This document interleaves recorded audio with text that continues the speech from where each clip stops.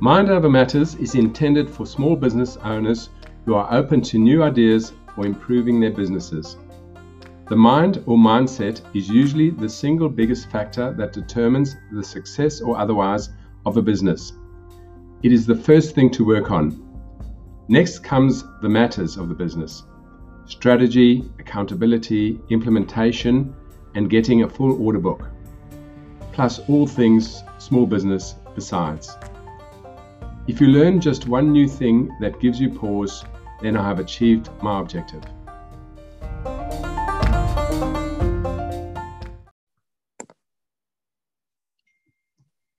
Hey everyone, it's Peter Crew-Brown here. Welcome to another episode of the Mind Over Matters podcast by Pair Planning. The topic for today is Fulfilling a Million Dreams Through Storytelling with Gillian Seal from Tailored Yarn. Gillian is the world's first storyteller, creating bespoke memory books. A bit more about Gillian. Gillian uses her unique experiences to create bespoke memory books for bereaved children to preserve their family memories. As a children's author, she designs illustrations, not clothes, and stitches together words and ideas, not pieces of material. Each story is delicately embroidered with parental wisdom and created to perfectly fit one unique family to help a child through their grief. So about today's podcast, Gillian will share with us how anticipatory grief started her on this journey. We will discuss psychology and Gillian's recovery through mental health. This will include the challenges of being a dyslexic author. We will share Gillian's pioneering journey of attempting to create something truly original to make a difference. This will be the focus of the podcast discussion today. So Gillian, please share with the audience what makes you tick and who in the community you serve.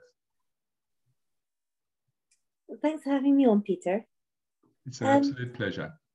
I would say that the thing that makes me tick the most is artwork, watercolor. I feel like if I had a day to spend doing anything at all, it would be to be painting.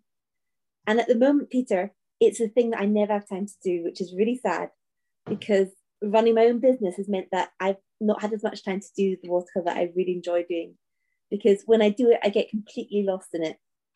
I love seeing paintings develop, and I've attended art classes over the years, and I'm self-taught as well, quite a lot as well.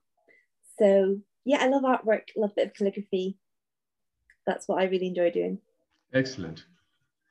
And who in the community do you typically serve? So the people in the community that I serve are children who have been bereaved when they're still very young. So if a child has a parent, say a mother who's got cancer, or a father who unexpectedly passes away from a stroke or something, what I would like to do, Peter, is I'd like to take all the family memories, whether it's their favorite holidays, things they've done together, things that were important, their ambitions, stuff they've done, and make a sort of family legacy book with all the, like a memory storybook. Yes. Which is very personally made, just about that family and all the things that made that person so special. So that without that, I feel that as children grow up, their memories fade over time. Yes. And when you're a child, you haven't got as many memories to begin with. If you're bereaved as an adult, you've got a lifetime worth of memories to fall back on and to remember how someone was so special. So I'm trying to recreate that for a child. It's like having, I suppose, like a eulogy, but in a child-friendly way. Yes. So yeah, I think it's a brilliant idea. I'm not aware of anyone else who does this. I've not researched it, but yeah, I think it's a truly wonderful thing because I guess, getting through grief on its own is one thing, but having a memory that you can keep, for all time, I guess is a a silver lining, if you like, in that grieving process. So I think the work you do is really very noble, and I applaud you for doing it. Thank you. I think, like you said, Peter, it's not something that somebody's tried to do before. No. Because in some ways it's a little bit overly ambitious, because I'm trying to create something like you would if you spent many hours doing a quilt for somebody. You're doing something very personal for them that you're creating from scratch. Yes. That can't be done, that can't be duplicated so easily. Yeah. So it's a little bit ambitious to try and do it for many families. Yeah. Well, look, being a pioneer has, I guess, benefits and challenges. The benefits are you're doing something new and you can create your own journey. But I guess the challenges are you have to work things out on your own. That's true. Yeah. Wonderful. Yeah. Well, Gillian, as you know, we agreed on a few questions to try and make the most of our time together. So moving to, the first of the questions which form the substance of the podcast, I know that there are many approaches to the subject of supporting children through grief and bereavement. What's your specific approach? I feel that it's the best thing that you can do for children who are grieving is you want them to bring up conversation naturally about somebody they have loved and lost. Yes. You don't want it to be forced, but you want it to kind of come up naturally, that they can be comfortable speaking about it. And I think the only way to do that is to encourage conversation. I think it's hard for parents because they have to go through their own grief. So if a wife loses a husband or vice versa, and they've got a child to look after, they've got to take care of their own needs and grieving process while also being concerned about their child. Yes. So in some ways, they've got a very difficult task to cope with what they've got in their own life and trying to make it cope with the child. But for me personally, I feel it's good to encourage the conversations and say, oh, do you remember when your daddy did this? And this was really fun time that we had together doing that. And all of this is sort of encouraging them to be comfortable talking about yes. grief. And I guess that helps preserve the memory, not making the passing of the loved one something, I guess, ominous that people try and put in the back of their memories, to engage in the best parts of that person's life and the positives, and be able to talk about it. I think in our society, there is a bit of a stigma almost attached to death, even though we're all going to die, which is ironical in a way. But we don't like to talk about it, do we? Exactly. And I guess that is a very neat segue into our second question. Many people struggle to talk about death and dying, as we mentioned, especially with young children. How do you approach this delicate subject when you know it needs to be done? Well, it's a really interesting question, Peter, because in my own experience, it's something that I have struggled with personally. So as I sort of explained to you, the first story I ever wrote was for a friend of mine who's got muscular dystrophy. And she's my age, but she's got this life-limiting condition which progresses over time. Her muscles get weaker over time. So she's now needing oxygen to breathe, struggling with mobility, etc. And it's only going to get harder. But what's really interesting, Peter, is that I went to a bereavement counsellor myself to talk about my friend and to help me through that anticipatory grief process. And just out of curiosity, did your friend attend with you, or you went on your own? She didn't. Yeah. So it was your journey to understand how it could affect someone close to you.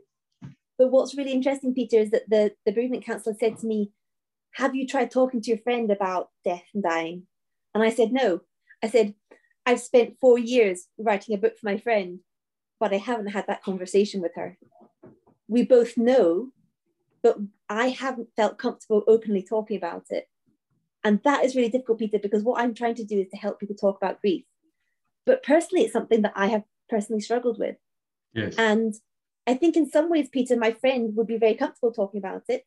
And it's not, she's more comfortable with it because she's known all her life that she's had a diagnosis that means the inevitable. She probably won't live as long as everybody else.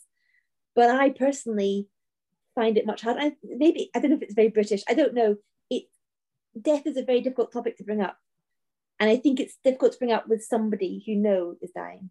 Yeah, I dare say that the taboo, if you like, associated with death is kind of a Western thing. I believe there's many cultures who really embrace the concept of death, and they almost celebrate it. Whereas in the West, certainly in South Africa, where I grew up, and in Australia, the sentiments that you mentioned are the same. People choose not to talk about it, and it's a great shame. My mother's currently in the final days of her life in South Africa, and she's very wise, and she's happy to talk about it, and she's been planning for her death for a long time. And I really love the concept of being able to talk about it with her, even though it's confronting and sad. You can't move away from reality. You have to talk about it. And I think it's doing a disservice to the one who's got the ailment to not talk about it.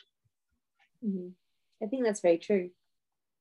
Yeah, well, look, I really appreciate you sharing this personal story with your friend. I'm sure that it's something that is very close to your heart. Moving on to the next question, if I may. What are, say, the 3 biggest roadblocks concerning bereavement books that your clients currently have?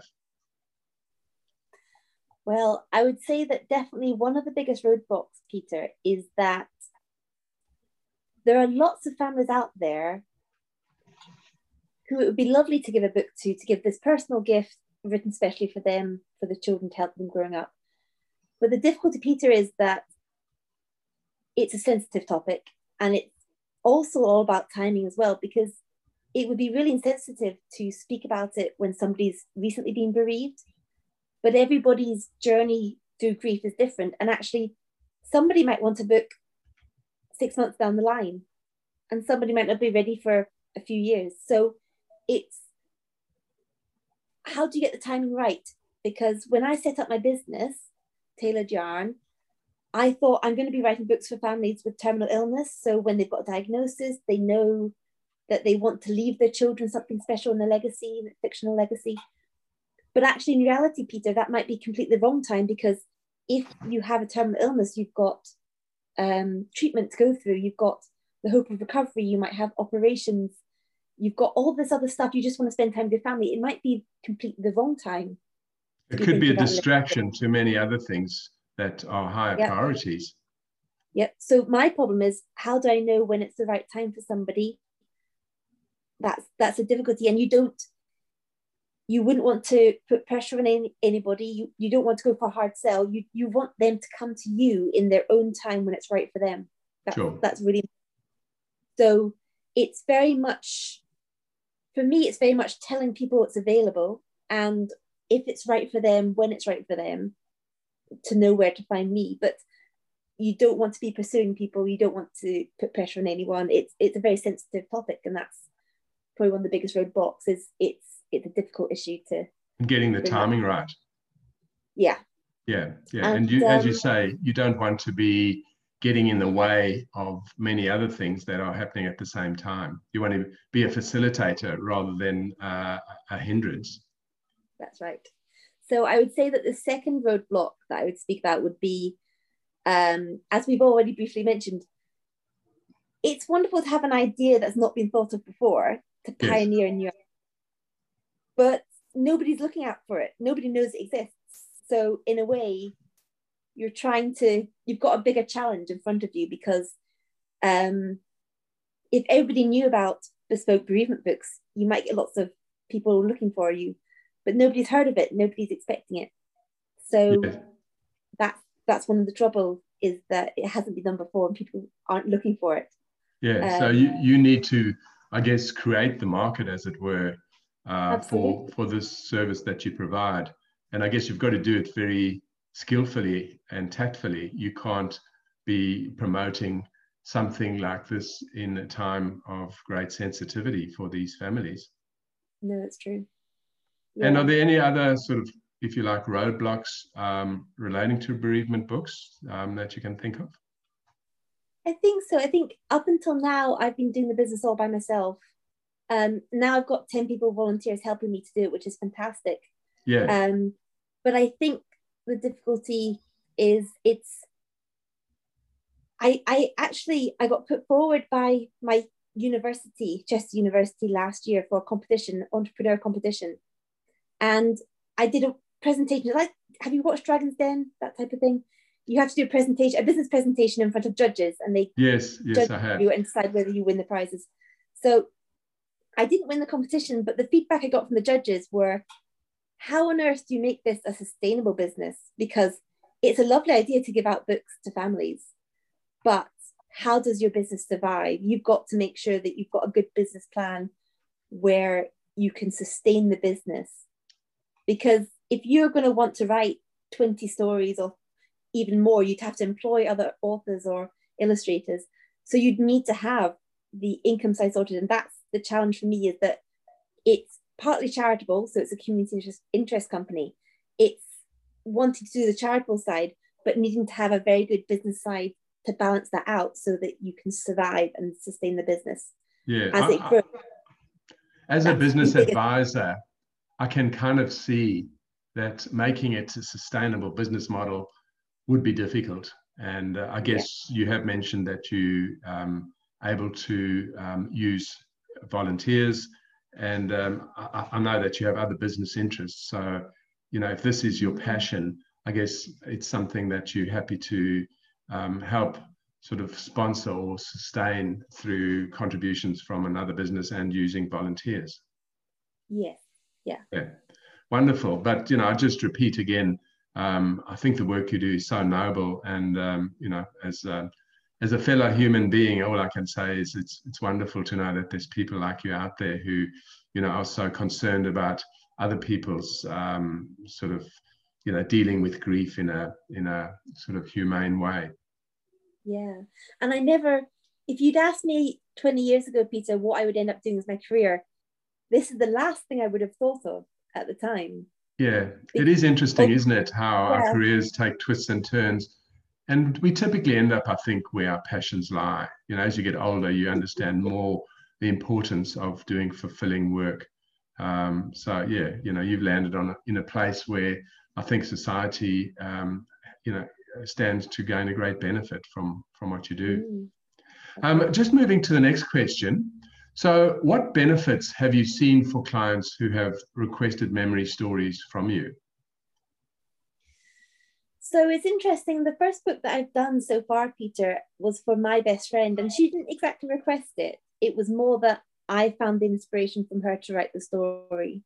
And I spent quite a lot of time writing her story, and I gave it to her niece and nephew when it was finished, and they were absolutely delighted with it, because not only could they see their names in the book and things, they could also identify her favorite stories, and people and places had special meaning to them. So I think it meant a lot to her niece and nephew, who were quite young, maybe say about 4 and 8 years old. Yeah. So, the book that I wrote was about 14 chapters long, but it has illustrations on every page, because although as children get older, they don't usually have many illustrations in books as the books get long. Sure. But I'm trying to, it might be a bit controversial, but I love having the illustrations in there, and I think the kids enjoy that as well. I think that, and that's your point of difference, isn't it? Yeah, I think it is. And I guess the benefit then for clients is that they've got this enduring memory of the person, you know, who's usually passed. And I guess, you know, there can't be many greater awards than, you know, having that sort of very positive memory. Yeah. Are there any other benefits you want to talk about? I think one of the other benefits is, I know that often when families know they've got a terminal illness, they'll often make a memory box with items that are sentimental in it. Yes. Whereas I feel that by putting it into a storybook, you have the opportunity for the child to talk to the other parent, to read the story together, and to discuss things about it. So why did the character do this? And why did this happen at this place? Or it sort of encourages the conversation. There's interaction with it. Yeah, it encourages dialogue. So it's Absolutely. much more meaningful than opening a box and trying to weave a story around a few objects. Yeah, and it's something unique. It's like a quilt in that it's done, it's been created for that person individually and all the time that's gone into it. I think that's what else is very special. Fantastic. Well, Gillian, we're making some great progress here. Just on to the final question. Are there any ways that anyone in the audience can get involved with Tailored Yarn activities straight after the show? I always like to have if you like, a call to action for anyone who loves what you do and is interested to find out more and potentially get involved. Excellent. Yeah, we've got a website, so they can look up information on the Tailored Yarn website.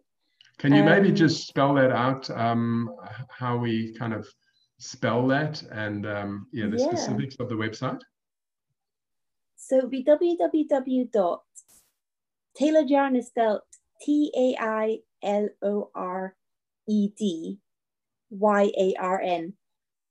So .com? .com. Yeah, fantastic. Okay.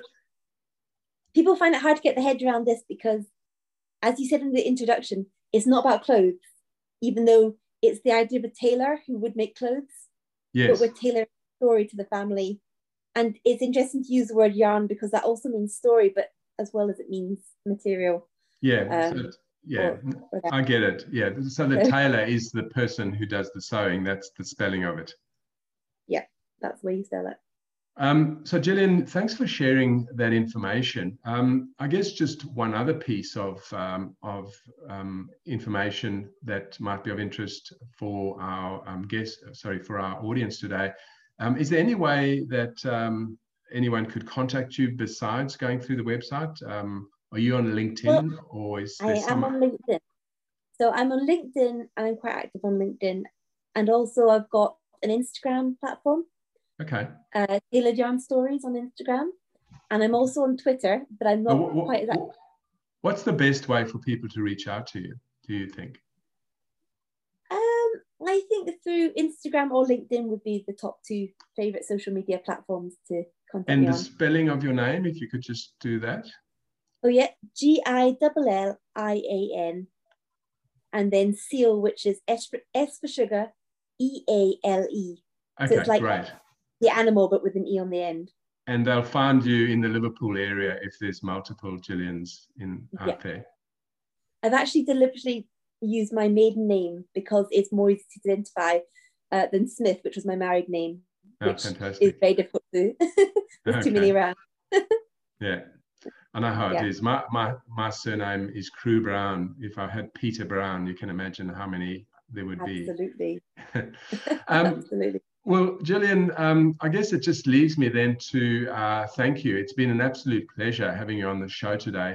As I've said a couple of times, I have the utmost respect for the work you do, and society owes you a great debt. So, thanks for sharing your message today, and thanks for doing the work that you do. That's all right. Yeah. Cheers. Just finally, this is Peter Crew Brown signing off from episode 6 of the Mind Over Matters podcast.